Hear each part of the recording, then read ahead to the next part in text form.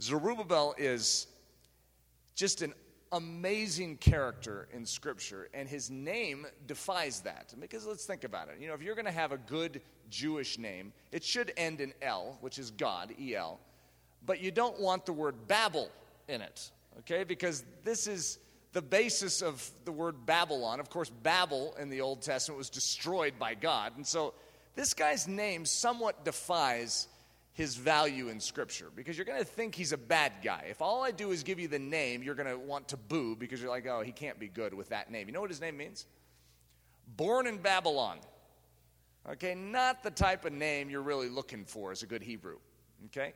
This man is extremely important, and if I'm going to lay a foundation, say we were at Ellerslie and I'm training you about the Word of God, one of the most foundational, important principles about truth and about Scripture is that everything in Scripture pertains to Christ. It all is a road sign that is pointing somewhere. The problem is, if you just take the Old Testament, it is pointing at a Messiah. Everything about it. And there's so many layers in the Old Testament that if you don't have the new, if you don't have the revelation of Jesus Christ, then you're missing a key. So it's like having this great treasure chest, and all you can see is the nice ornate, fixings and carvings on the outside of the treasure chest. But without that key, you can't get inside. And it's inside that treasure chest where you find the life.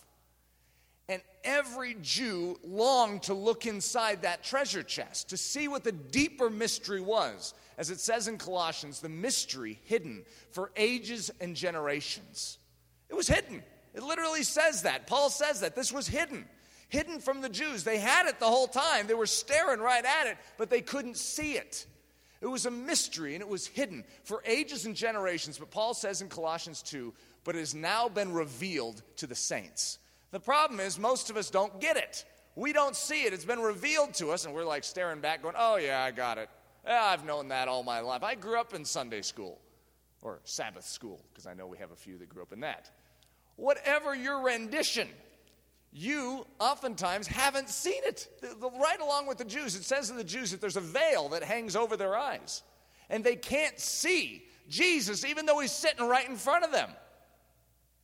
And so never take it for granted if you have sight in your spiritual life. If you can see Jesus and you can see him clearly and you can see that he is truly the fulfillment of the entire Old Testament, if you can see it, cherish that fact. Don't ever take it like it's like, oh yeah, it's just what my parents taught me. It's possible, if that's your attitude, that you have never seen it. Now, I used this back in early January. I was talking about Rees Howells when he said, he was in his book, and it's one of my favorite biographies of all time, if not my favorite, Rees Howells' Intercessor. And in that, he is talking about the fact that this man comes up to him and says, I've seen the cross. I've seen it, Rees. I've seen the cross. And Rees Howells grew up a Christian. He's like, what in the world are you talking about? Of course, I've seen the cross. Have you seen it, Rees? Have you seen the cross? Because when you see it, it changes you. And I remember even reading this as Rees Howells is describing the process that he went through when he eventually, one day, saw the cross. He saw it. He could understand it. And suddenly, he was transformed. He saw it, and it silenced him. Before the living God, he had to put his hand over his mouth and say, be quiet, Rees. God is speaking. I'm seeing him. I'm seeing the revelation of God before me as if I'm standing before it 2,000 years ago. Do you realize who Jesus is? That he is the fulfillment of it all. And one of the number one things we need to understand is the importance of the Word of God. Here's the message today. Okay, and if I was going to put a name to it, I would call it McLarenism. And it's this. Eric, you're all hot and bothered about the Scriptures and all that. But who wrote the Scriptures, Eric? Come on, let's be honest about this.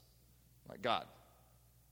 No, who wrote them? Actually, pen to paper wrote them. You're wanting me to say men, aren't you? Yeah, exactly. It's men that wrote the Scriptures. Who wrote it down? Men. Okay, you have Luke, you have Daniel, you have Isaiah. These are men. These weren't God. Is Isaiah God? Okay, you see where he's going with this? Men wrote it. It's not God. We say that it's God's words. We say that God wrote Scripture, that he inspired it. Well, men wrote it, Eric.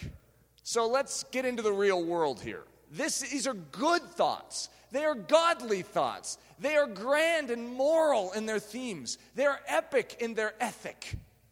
But they're merely the writings of men that are endorsed by God. He favors these words over other words. When you diminish the Word of God in text, you diminish the Word of God in person.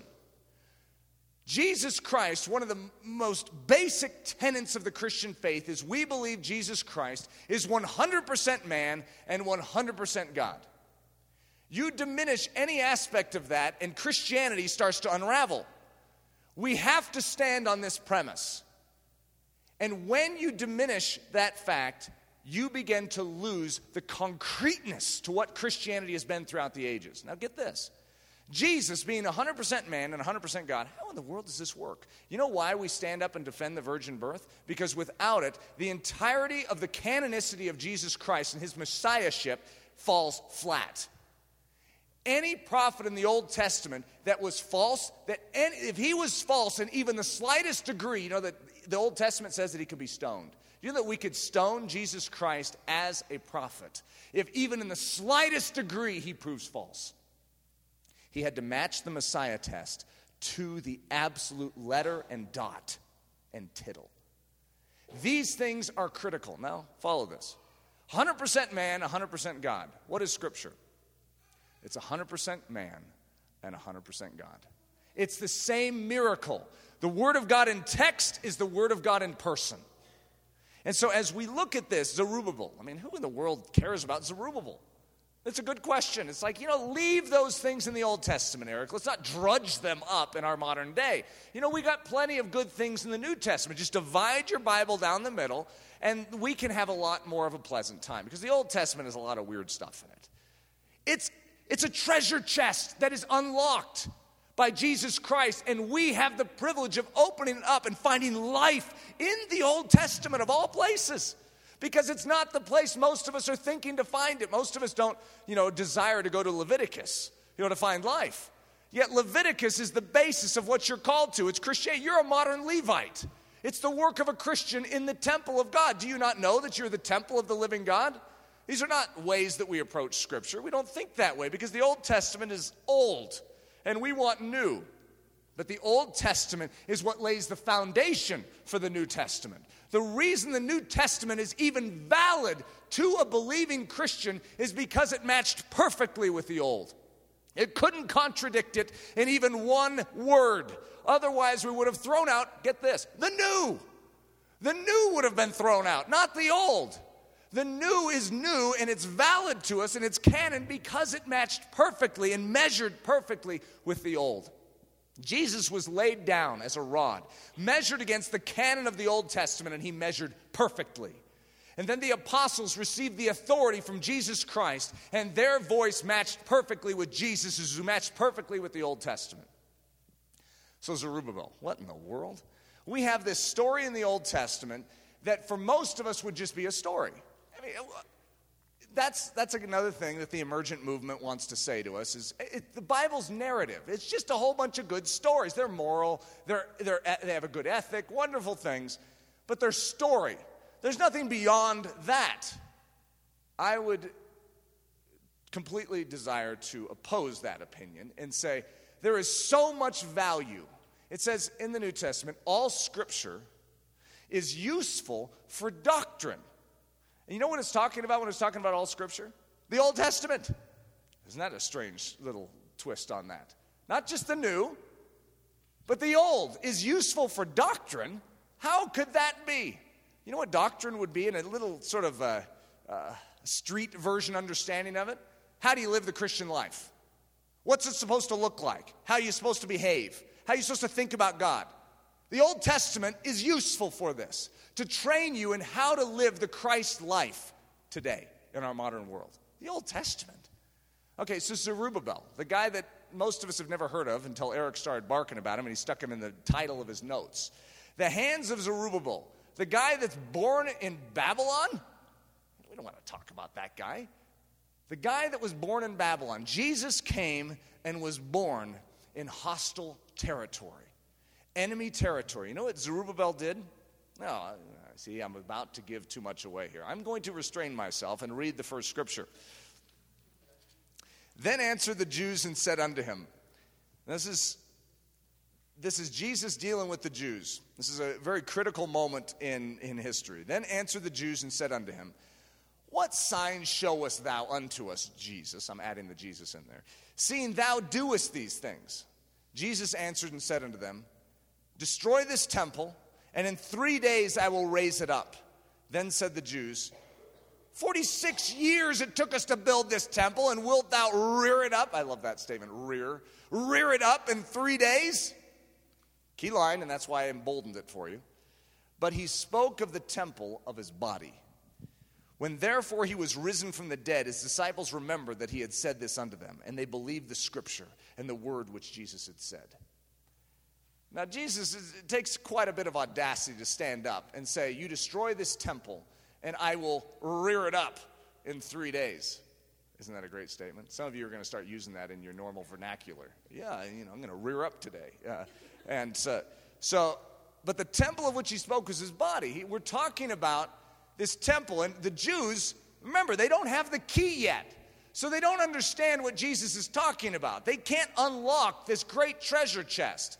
But after he comes back to life, the apostles who now have the key stick it in this quote, and suddenly they're like, I see it. I see it. It makes sense now. He spoke of his body. Jesus Christ is the fulfillment of all of Israel. The entire nation of Israel, the history of Israel, the sacrifices of Israel, the law of Israel is all about Jesus. It's a prophetic culture meant to aim an entire culture to see its end, which is Jesus. The whole thing. It's all about him. Everything that happened, their history, their laws, their sacrifices. Do you see it, people? It's Jesus. It all aims to Jesus. Every turn in the road, Jesus. That's Jesus. There he is again. It's Jesus. But you can't see it until you stick Jesus into that treasure chest and open it up. And so you cannot see that this entire Old Testament temple that is built by human hands is a design that is to showcase the perfect measurements of righteousness, the actual behavior of God, that this is where he dwells, that he will come and rebuild a temple on earth, and it will be considered his body, and he will dwell in this body. All right, this is, I might be giving a little too much away, but just trust me here when I say this is important for where I'm going. That Jesus actually says, you're thinking of the temple that took 46 years to build. I'm talking about this. This is the real temple, the body of Christ. Now, follow this. A lot of us say, well, I'm the temple of God. That's what Paul says. Jesus is the temple of God. His body is the temple of God. Okay? Follow me on this. And you become his body. Okay? That's what the New Testament talks about. You become his body. You enter into covenant with him. You exchange your life, your body and your blood for him. That's what communion is. You take his body and his blood. You become his body. And you give up yours to him, and he can do with it whatever he sees fit. Meanwhile, you become his body, the very dwelling place of God on planet Earth. Who is Zerubbabel? Okay, I wrote this out. In the first year of Cyrus, king of Persia, Zerubbabel led the first band of Jews, numbering 42,360, exclusive of a large number of servants, who returned from captivity at the close of the 70 years.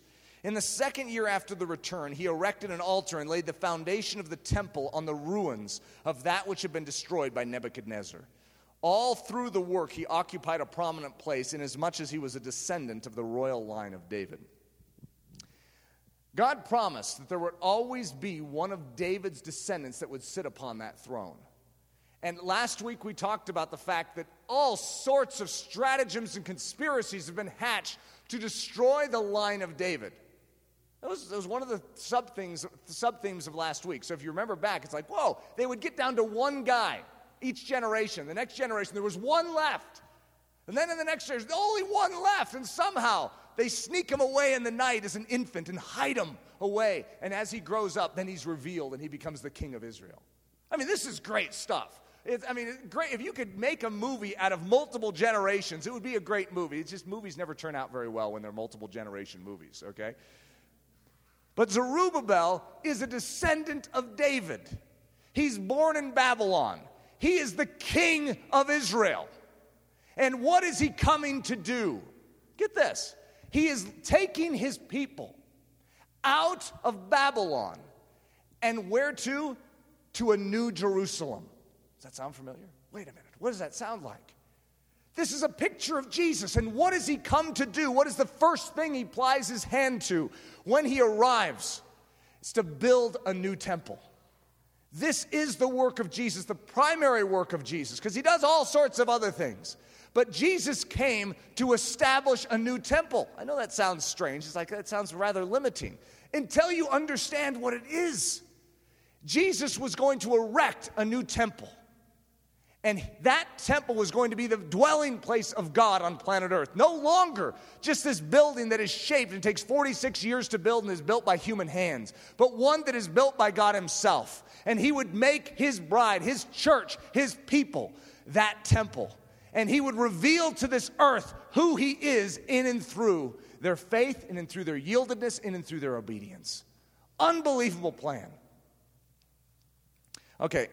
Zerubbabel, I cut out so many scriptures on Zerubbabel. You'd be shocked how many scriptures there are on Zerubbabel.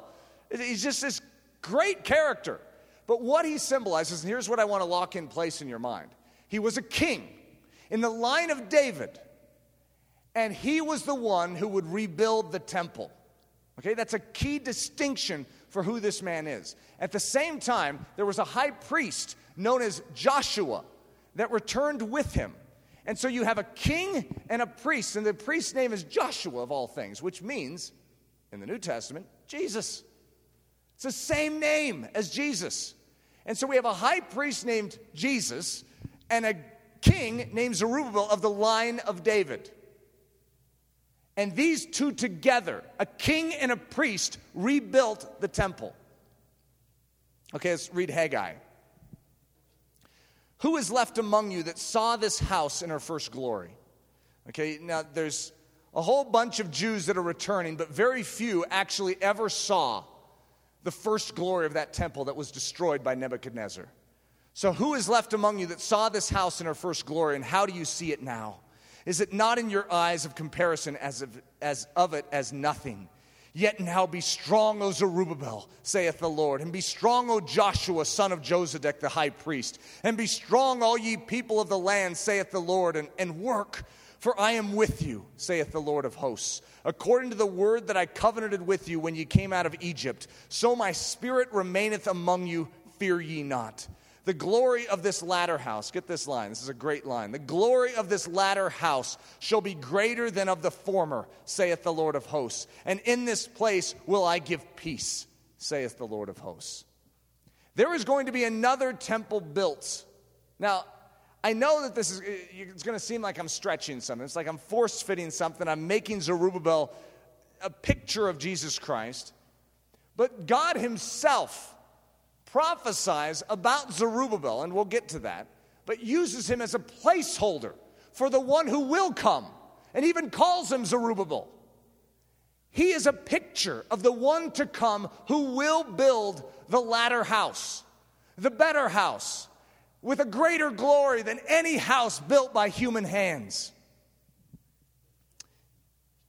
By my spirit, saith the Lord of hosts. Now, this is one of those scriptures, especially if you grew up in a charismatic church. They love to read this scripture. It's a great scripture, by the way, so I don't blame them. This is the word of the Lord unto Zerubbabel, saying, not by might, nor by power, but by my spirit, saith the Lord of hosts. By the way, Lord of hosts is a Lord of armies. It's the revelation of God that he leads as a general of generals. And so how are we going to win this battle? Not by human might and not by human cunning, not by human power, but by the Spirit of God. Who art thou, O great mountain? Before Zerubbabel thou shalt become a plain, and he shall bring forth the headstone thereof with shoutings, crying, grace, grace unto it. This is a foreshadow of someone, I hope you know, known as Jesus Christ.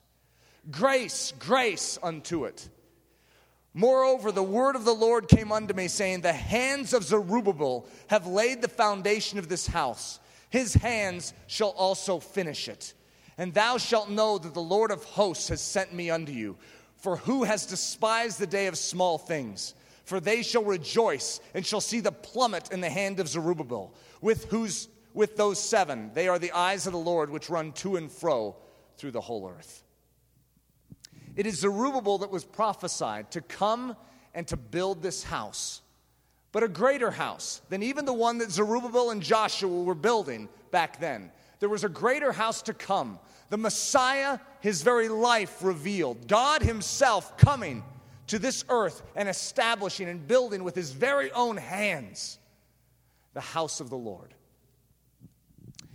Beware the saboteurs. Now when the adversaries of Judah and Benjamin heard that the children of the captivity builded the temple unto the Lord God of Israel, then they came to Zerubbabel and to the chief of the fathers and said unto them, let us build with you, for we seek your God as ye do, and we do sacrifice unto him the days of Esarhaddon, king of Assur, which brought us up hither. But Zerubbabel and Joshua and the rest of the chief of the fathers of Israel said unto them, ye have nothing to do with us to build a house unto our God, but we ourselves together will build unto the Lord God of Israel, as King Cyrus the king of Persia has commanded us. Then the people of the land weakened the hands of the people of Judah and troubled them in building and hired counselors against them to frustrate their purpose all the days of Cyrus king of Persia, even until the reign of Darius king of Persia. All right, now how does this get down to us? Because it sounds all theoretical and nice, to talk about Jesus being Zerubbabel and he's going to rebuild a temple. What does that matter to us, truly? Unless we understand, Paul over and over and over again keeps reminding us, do you not know that you are the temple of the living God? Why does that matter? What is so significant about this? You see, first of all, I want you to realize this, that in Psalms, when it says, unless the Lord builds the house, they that labor will labor in vain. And we're all like, that's so true. But you know how many of us attempt to build this temple? We try to construct it after the pattern in the Old Testament. We try and build. But there is only one whose hands can construct this life, and that is the hands of Zerubbabel. There's only one that can do it, and the prophecy is clear. He is the one who will start the work, and he's the one who can finish it. And so Jesus Christ must first start a work within you and must begin the construction, and then you must trust him that he will be the one to finish the work. In the Old Testament, you have the commission to build the temple, and Solomon was the one that built the first temple. And then you have these guys. I forgot their names, actually. One starts with a B and one starts with an A, and for some reason I don't have it in my notes. But, they were anointed. It says that they were filled with the Spirit of God to actually furnish the temple. They built all the pieces of the temple. This is Jesus Christ at work.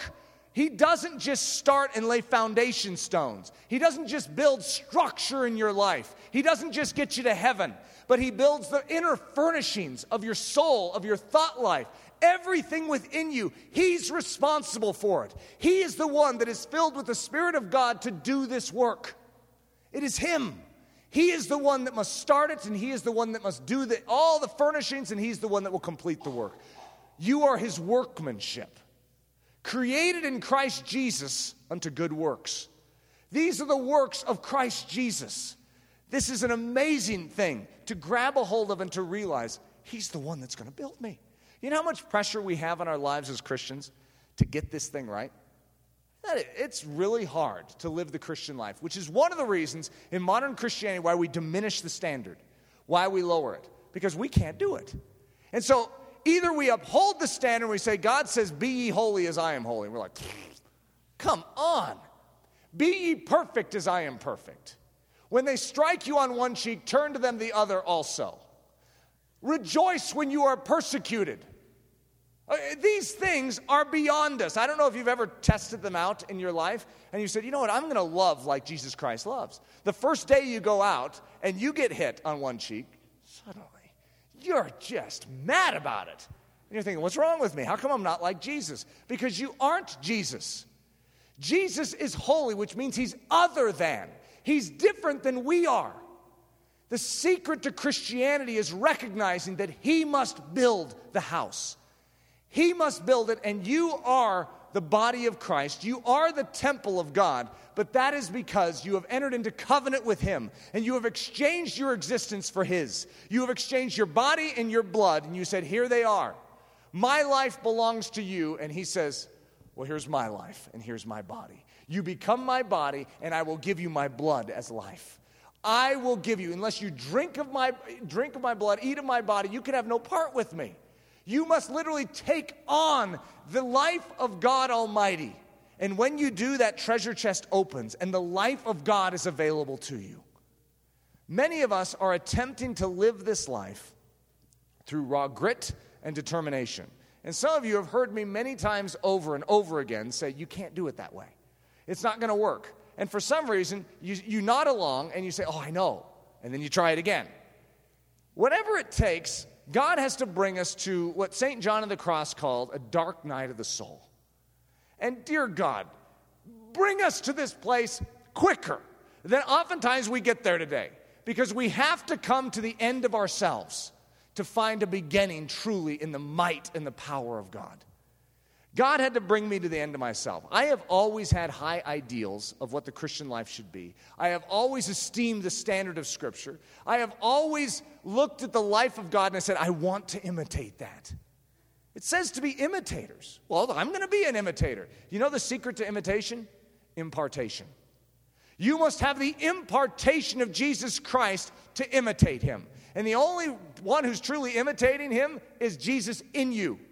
The mystery hidden for ages and generations, but now revealed to the saints. What is it? What was it that Paul said? What was that great mystery? Here it is in a nutshell. Christ in you, the hope of glory. That's the secret. Jesus Christ must have you. He must move in. He can't be an external influence. So many of us as Christians have an external influence, and we call it being filled with the Spirit. Being filled with the Spirit is being filled. It's something entering in. This is such a crucial thing, and you need to realize, I don't preach like a charismatic. But what I just said were words that, cause most people to, get all uncomfortable. Filled with the Spirit. It's just a biblical word. I didn't come up with it. But it means to have something enter, something fill. And this is something we must have.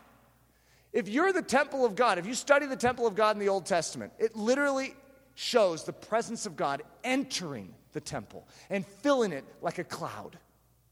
This must happen in your life. You must be filled as with the cloud of God. You must have fire come upon you. You must have something more than mere human effort, mere human determination, mere human grit and willpower to accomplish Christian living. You must. And I can't press that point enough. Jesus Christ has done it.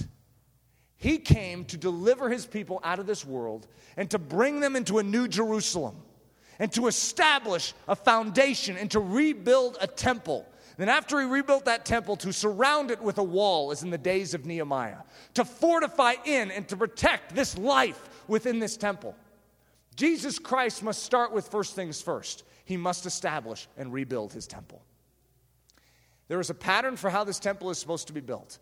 And when Ezekiel measured it out, remember that? The man of God was measuring out before Ezekiel. It wasn't Ezekiel measuring out with a reed.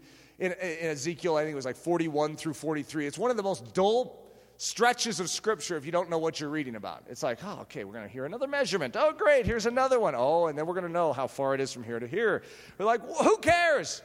It's the heavenly temple that is being measured. It is the perfection of Jesus Christ. And he says, show these measurements to the people of Israel so that they would see their sin. What would measurements reveal any sin in me for? The fact that that's a room 20 cubits wide? I don't feel any conviction, I'm sorry. unless you realize that it was the perfection of a man that was being laid before them. This is the measurements of perfection. Do you measure up to who Jesus Christ is? Is this what your life looks like? If you're representing his name on planet Earth, it better. Well, that's a standard we can't handle. Exactly. You can't handle this standard. But God doesn't lessen it. That's what's amazing. He doesn't mind you squirming under it. And you're like, God, I can't do that. He's like, I know you can't. I can. That's the principle of the gospel. You can't do it. He can do it. So stop trying and yield your life to the one who can do it in and through you. He can take these hands and make them work for him. He can take this mouth and he can teach you to silence it and only speak when he's speaking. He can take this mind and purify it and train you what it means to carry the mind of Christ within you. He can take this heart and burden you with his passion for the lost, his compassion for the least. He can do it. He can turn your life into his body. When Jesus Christ is here on earth, what did he do with his hands? What did he do with his eyes? What did he do with his mouth? What did he do with his heart? What did he do with his feet? Because that's your commission. You are his hands and his feet. When we talk about orphans around here a lot, those that hang around us, we talk about orphans a lot. And one of the most common things when you hear about the plight of vulnerable children around the world is you say, I'm so glad God is a father to the fatherless. God, be a father to those children out there. And God looks back and he says, you're my body. You are my expression to them. You know that I'm a father of the fatherless, therefore you know that you must be. Because if you're not, I have no representation on earth. You are to be my hands and my feet. You're to be the father of the fatherless for me. If you know his position that he takes for the weak, the least, and the lost, if you know that he is in agony over those that are dying and going to hell, then you take on his burden. You take on his heart. John Praying Hyde was his nickname. He literally spent his life for the lost in India. He was so burdened. He would literally be in agony, as the historic Christians always called it, travail of soul. He felt so deeply because he allowed God to enter. And he allowed God to burden his heart. And he said, God, I will do whatever you ask. And God said, pray. Pray for the lost in India. And he would spend weeks on end without food, in agony, weeping and crying over the lost. And he actually died an early death. He was brought to the doctor. All his friends were concerned about him. And the doctor said, whatever you're doing, you need to stop doing it because it's creating an extreme anxiety in your heart. And your heart is literally moved from one side of the chest cavity to the other. And his friends are pleading with him to stop. And John Hyde basically said in his own terminology, I'm going out with my boots on. What am I here for but for Jesus? I am gladly willing to bear his burden. Are you willing to be his body? That's the key. We call ourselves the body, but are we willing to be his body? Are we willing to do what is necessary? And what is necessary? Let go of your life. Yield. Let him have what is rightfully his. That's the secret to Christianity. The secret is there is one who can take you out of this world and bring you into a new Jerusalem. There is one that can do it, and if you allow him to lead you, he's a descendant of David, and he's the rightful King of Kings, and he will bring you, and he will build a temple, and he will build you into that very temple, and you will become the dwelling place of God, and through your life, he will showcase his glory to the nations. In Zechariah 6, it says, and speak unto him, saying, thus speaketh the Lord of hosts, saying, behold the man whose name is the branch. And he shall grow up out of his place, and he shall build the temple of the Lord. Even he shall build the temple of the Lord, and he shall bear the glory, and shall sit and rule upon his throne. And he shall be a priest upon his throne, and the counsel of peace shall be between them both. If you notice, a lot of similarities between the previous scriptures and that one. There's a king and a priest, and he will rebuild the temple, and peace will mark it. You know what peace is in Scripture? It's not just a nice, calm feeling. It is the removal of all enemy faction. If there's enemy in the land, there's no peace in the land. But when the enemy is literally booted out and driven out, there's peace. Most of us are living a life with enemy faction in it. It can take on all sorts of forms, but depression, anxiety, fear, lust, whatever it is, it's enemy faction. There's no peace as long as that's the case. But God wants to build you into his body. You know that no profane thing is allowed into the temple of God? No profane thing. You do not mix the profane with the sacred. And so it's driven out, it's kept out. You do not allow these things in. We are to guard our thought life. We are to guard our emotions. These are things we're not even trained in anymore. I don't know if I was saying this to you guys. I've spoken so many times lately. I don't know who I've talked with. But I was talking to a group. I think it was young guys I was talking with, guys in high school, and I was talking about dreams. And I said, for the last 15 plus years, I've taken my dream life seriously. Most guys are like, what? Dreams? Most of us feel that dreams are our environment. It's like God can have all these other things, but when we're asleep, we can do whatever we want. It's like I can live and abide by these standards out here, but when I go into my subconscious realm, I can do whatever I want. I would like to introduce you to something that will probably make you very uncomfortable. But for the last 15 plus years, I have basically said, God, you guard my subconscious. I don't want anything to enter my subconscious that isn't of your kingdom. Because I know the influence of a dream world. Because I spent years in it, trying to cheat my way through my Christian life, saying, okay, I'm going to be this way, in my awake time. But if, God, you're going to make me live that way when I'm awake, I'm going to live however I want in my dream life. You ever tried to manipulate your dreams? You could do it. You know that you have a will in your dreams? You can make choices in your dreams. You know what I've been doing for years? Before I go to bed, God, guard my dream life. I pray this for my kids. Our dreams and our family are extremely important. I take it very seriously. No inlet point. This is the temple of God.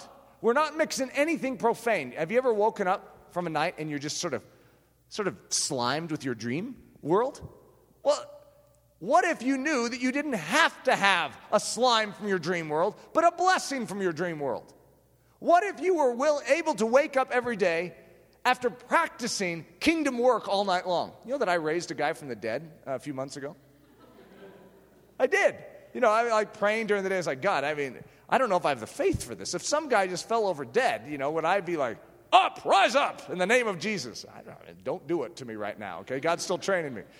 But in my dream world, this guy fell over dead, and everyone was like, he's dead, he's dead. And I said, in the name of Jesus, rise. And the guy literally popped back up, and I was so shocked. In my dream, I was shocked. So, in other words, my dream life is my practice ground.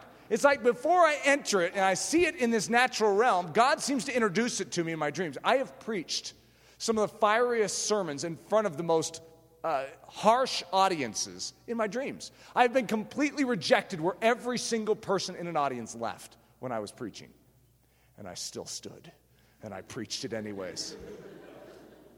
Your dreams are an opportunity. In other words, this is just one example. In other words, no profane thing enters. If you take it seriously, every thought that comes in, what do you do with it? You don't process. If it's not of God, you don't process. The fact that there's a thought, you may not have any control over that. The fact that you drive by and you see a billboard, you might not have any control of the fact that there's a billboard there. You can get mad at that and go, hey, I didn't build the billboard. I can't help it. Now that I saw it, I have to work it over in my mind. No, you don't. You have a choice in every moment of who you're yielding to. And when you see something, that thought may come, but you immediately bounce off and you say, no. This is serious business Christianity. We're in the midst of hostile territory. This is a war over your soul. This is a war over the glory of God. Jesus Christ has done it. He has established a temple. He has given you a key to unlock the life of God.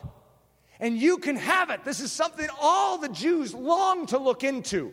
And you can see it. And oftentimes it's staring right in front of us. The crucifixion scene is right there to be seen.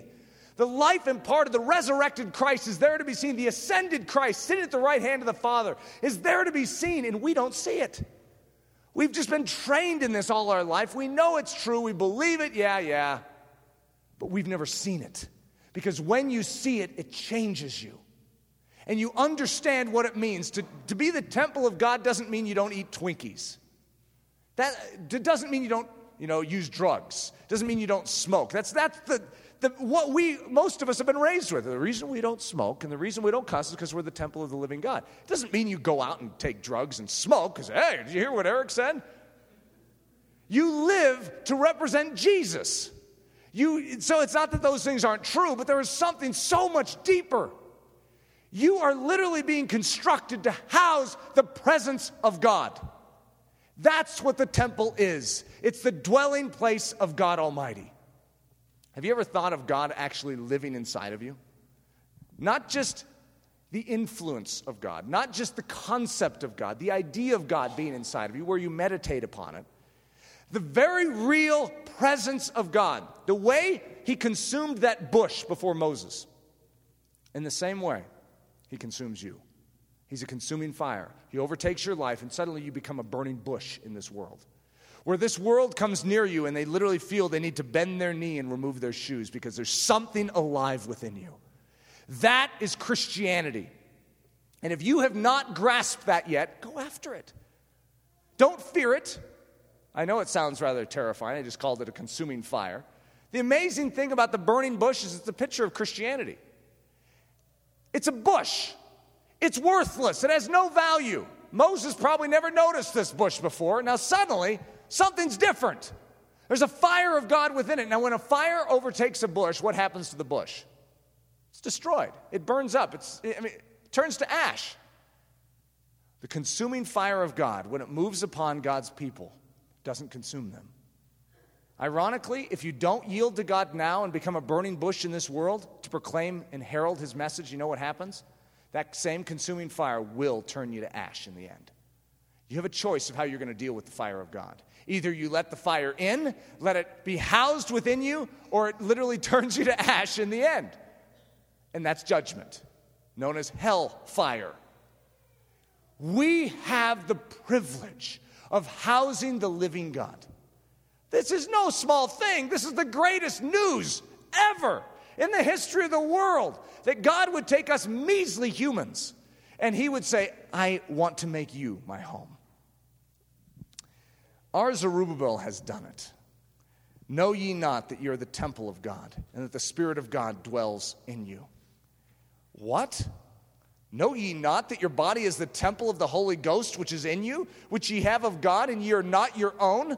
For ye are bought with a price. Therefore glorify God in your body and in your spirit, which are God's. You ever heard of demon possession? Not a good thing. If the demon controls a man and someone's demon possessed, who's doing the talking? Who's doing the actions? It's the demon. Now, that's a little weird for us because most of us don't like to talk about demon possession. But just reading Scripture, you know that to be true. If a demon is controlling a man, if he's possessing a man, then the man is behaving like the demon. He's showing forth the behavior, the words of the demon. I want you to realize that Christianity, even though this is going to sound weird at first, is God possession. Demon possession is merely a counterfeit of the real thing, which is God possessing his people. What does it mean to possess? It means to own. Did you just hear that scripture? For ye are bought with a price. Therefore glorify God in your body and in your spirit, which are God's. God with an apostrophe S, which means possessive. God's possession. You belong to God. You are not your own. It says apart from him you can do nothing unless you abide in him. When you are a branch and you abide in a vine, that means you are grafted in, and there's a sap that fills that vine, and that's what provides life. That's what is causing the fruit to be born. It's life within that vine. When you are grafted in, the reason you must be grafted in is then that sap will enter you. Enter you. It will actually come inside of you. And what is the result of this? You will bear much fruit. But apart from him, you can bear no fruit. You're good for nothing but to be thrown in the trash pile. That's it. There's no value to a branch. Could you imagine a branch just sort of sitting on the side of the road and you're walking by? Not many of us are going to look over and go, nice branch. See, branches that aren't connected and have no life in them are worthless, and every single one of us would know that. What are they good for? The burn pile. That's it. But a branch has life when it's grafted in to the source of life. And then that life, that sap, actually enters into that branch. And yes, in the very beginning stages of that branch's life, its fruit is pretty small because it's a new branch and it's newly grafted in, and you're not bearing fantastic fruit at first, but you have life. You have green. You're tender now. You're no longer brittle. There's a tenderness to you. There's a greenness to you. There's a flowering that's taking place, and fruit is coming. It's not that impressive yet, but just wait. You stay abiding in that branch, and guess what? Suddenly, you're bearing fruit, and you're bearing fruit 10 times over, 100 times over. You are producing for that vine. You have given up your own identity. When you were a branch just sitting on the side of the road, you were your own branch. You were your own person. You know, you could do it any way you wanted. Yeah, you were useless and you were only good for the burn pile, but hey, it was your life. You could do whatever you wanted with it. Try being a branch is sort of sitting on the side of the road and bearing fruit. You ever tried that? Trying to get some fruit out of your arm. Nothing comes out because you have no life within you. Here's the key. To enter into that vine, you must give up your individual identity. You must give up life as you now know it. Because to be grafted into that vine means you're no longer noticed as an individual. You're noticed as the vine. When people walk up to the vine, they don't pick out one branch and go, oh, you see that branch over there? That is a really nice branch. The branch is lost in the overall vine. You're going to be lost in the body of Christ. It's about him. It's no longer about you. I know that is threatening to who you are as a person because you have dreams and ambitions, and maybe you've always wanted to vie for that central position where people could know your name and they could appreciate you. And yes, Christianity does threaten that. But I want you to realize that desire within you is threatening your eternal existence. And I'm not over-exaggerating that. To be a Christian and to keep self on the throne and to make this life about you destroys you. The secret to Christianity is letting go of you.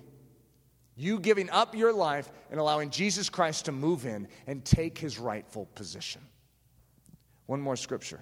For ye that are the temple of the living God, as God hath said, I will dwell in them and walk in them, and I will be their God, and they shall be my people. I will walk in them. Isn't that an extraordinary statement? Jesus said that he did nothing but what the Father was doing. He didn't speak anything but what the Father was speaking. He didn't do anything but what the Father was doing. That is an amazing statement. He was God.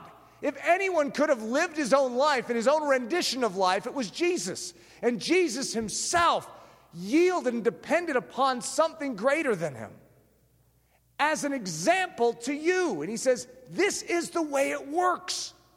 He said, this is the template for how a temple is to operate. You yield. It is no longer your life. It is my life. Every word you speak, if you could get this in you, could transform the example of Christianity in our generation. But every word you speak is not supposed to be your own. It's supposed to be Christ's. That means if you don't have anything of Christ to say, you put your hand over your mouth. There's nothing valuable that you can input into this world.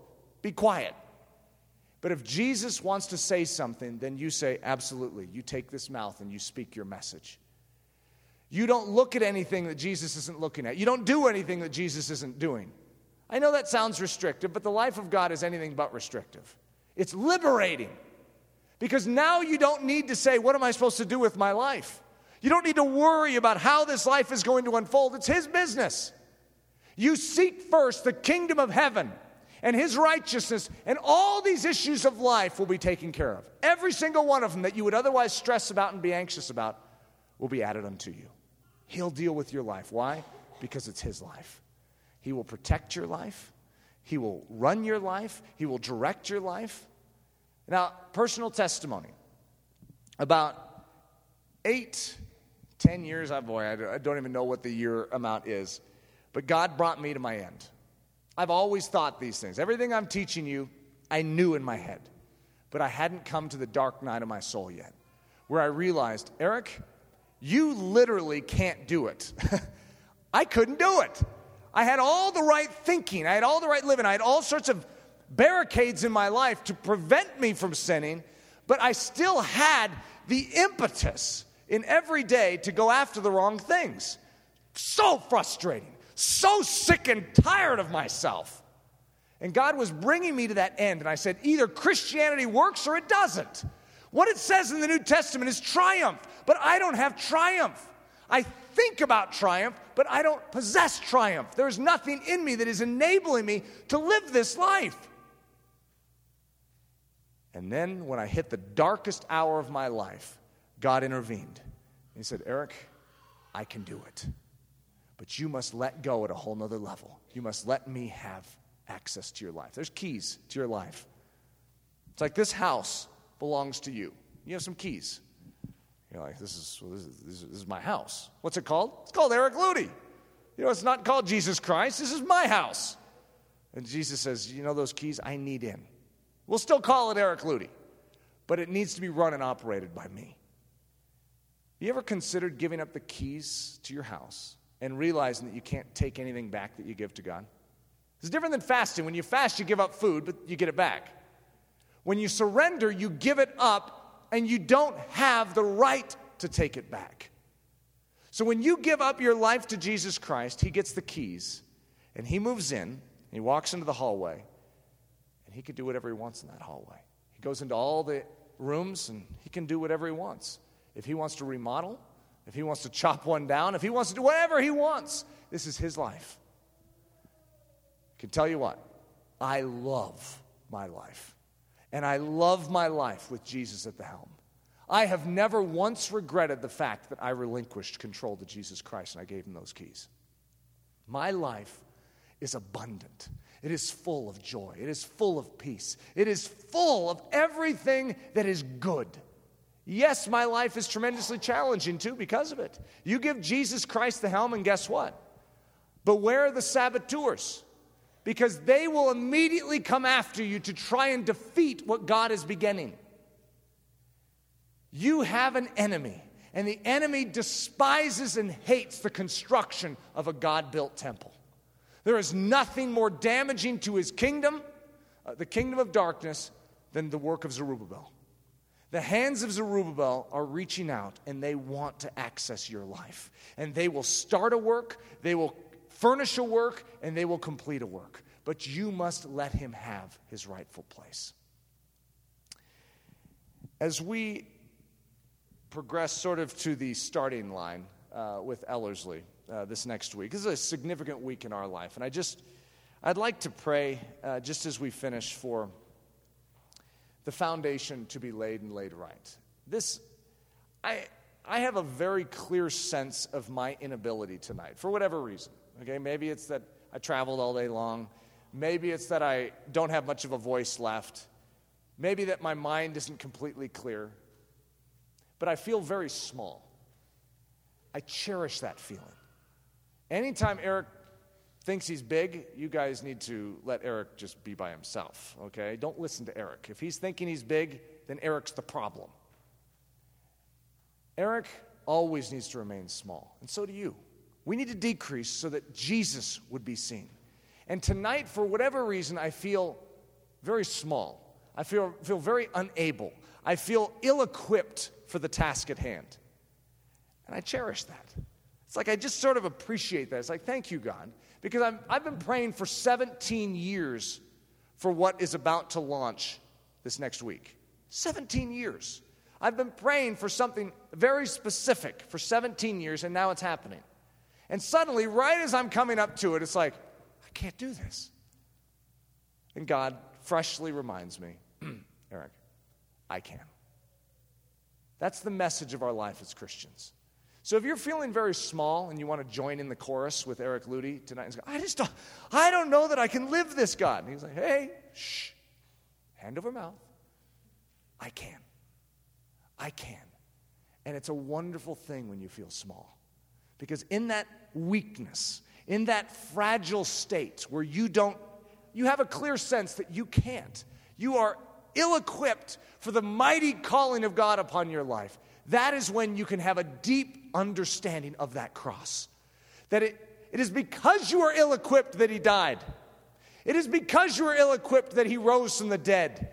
It is because you are ill-equipped that he ascended to be at the right hand of the Father. It is because you are ill-equipped that he sent forth his Spirit to fill you and to make you his temple on earth. He has not left you alone. His Spirit remains, and it remains here on earth to finish the work that His hands began. The work that He began, He is faithful to complete. Take that personally. He has started something in you, and He is faithful to complete it. All your job is to yield. All your job is to abide. You don't get much credit for that. But that's our work. You yield your life to Him and let the living sap of God fill you, and you will find life abundant. And yes, He will get all the credit. That's the way it should be.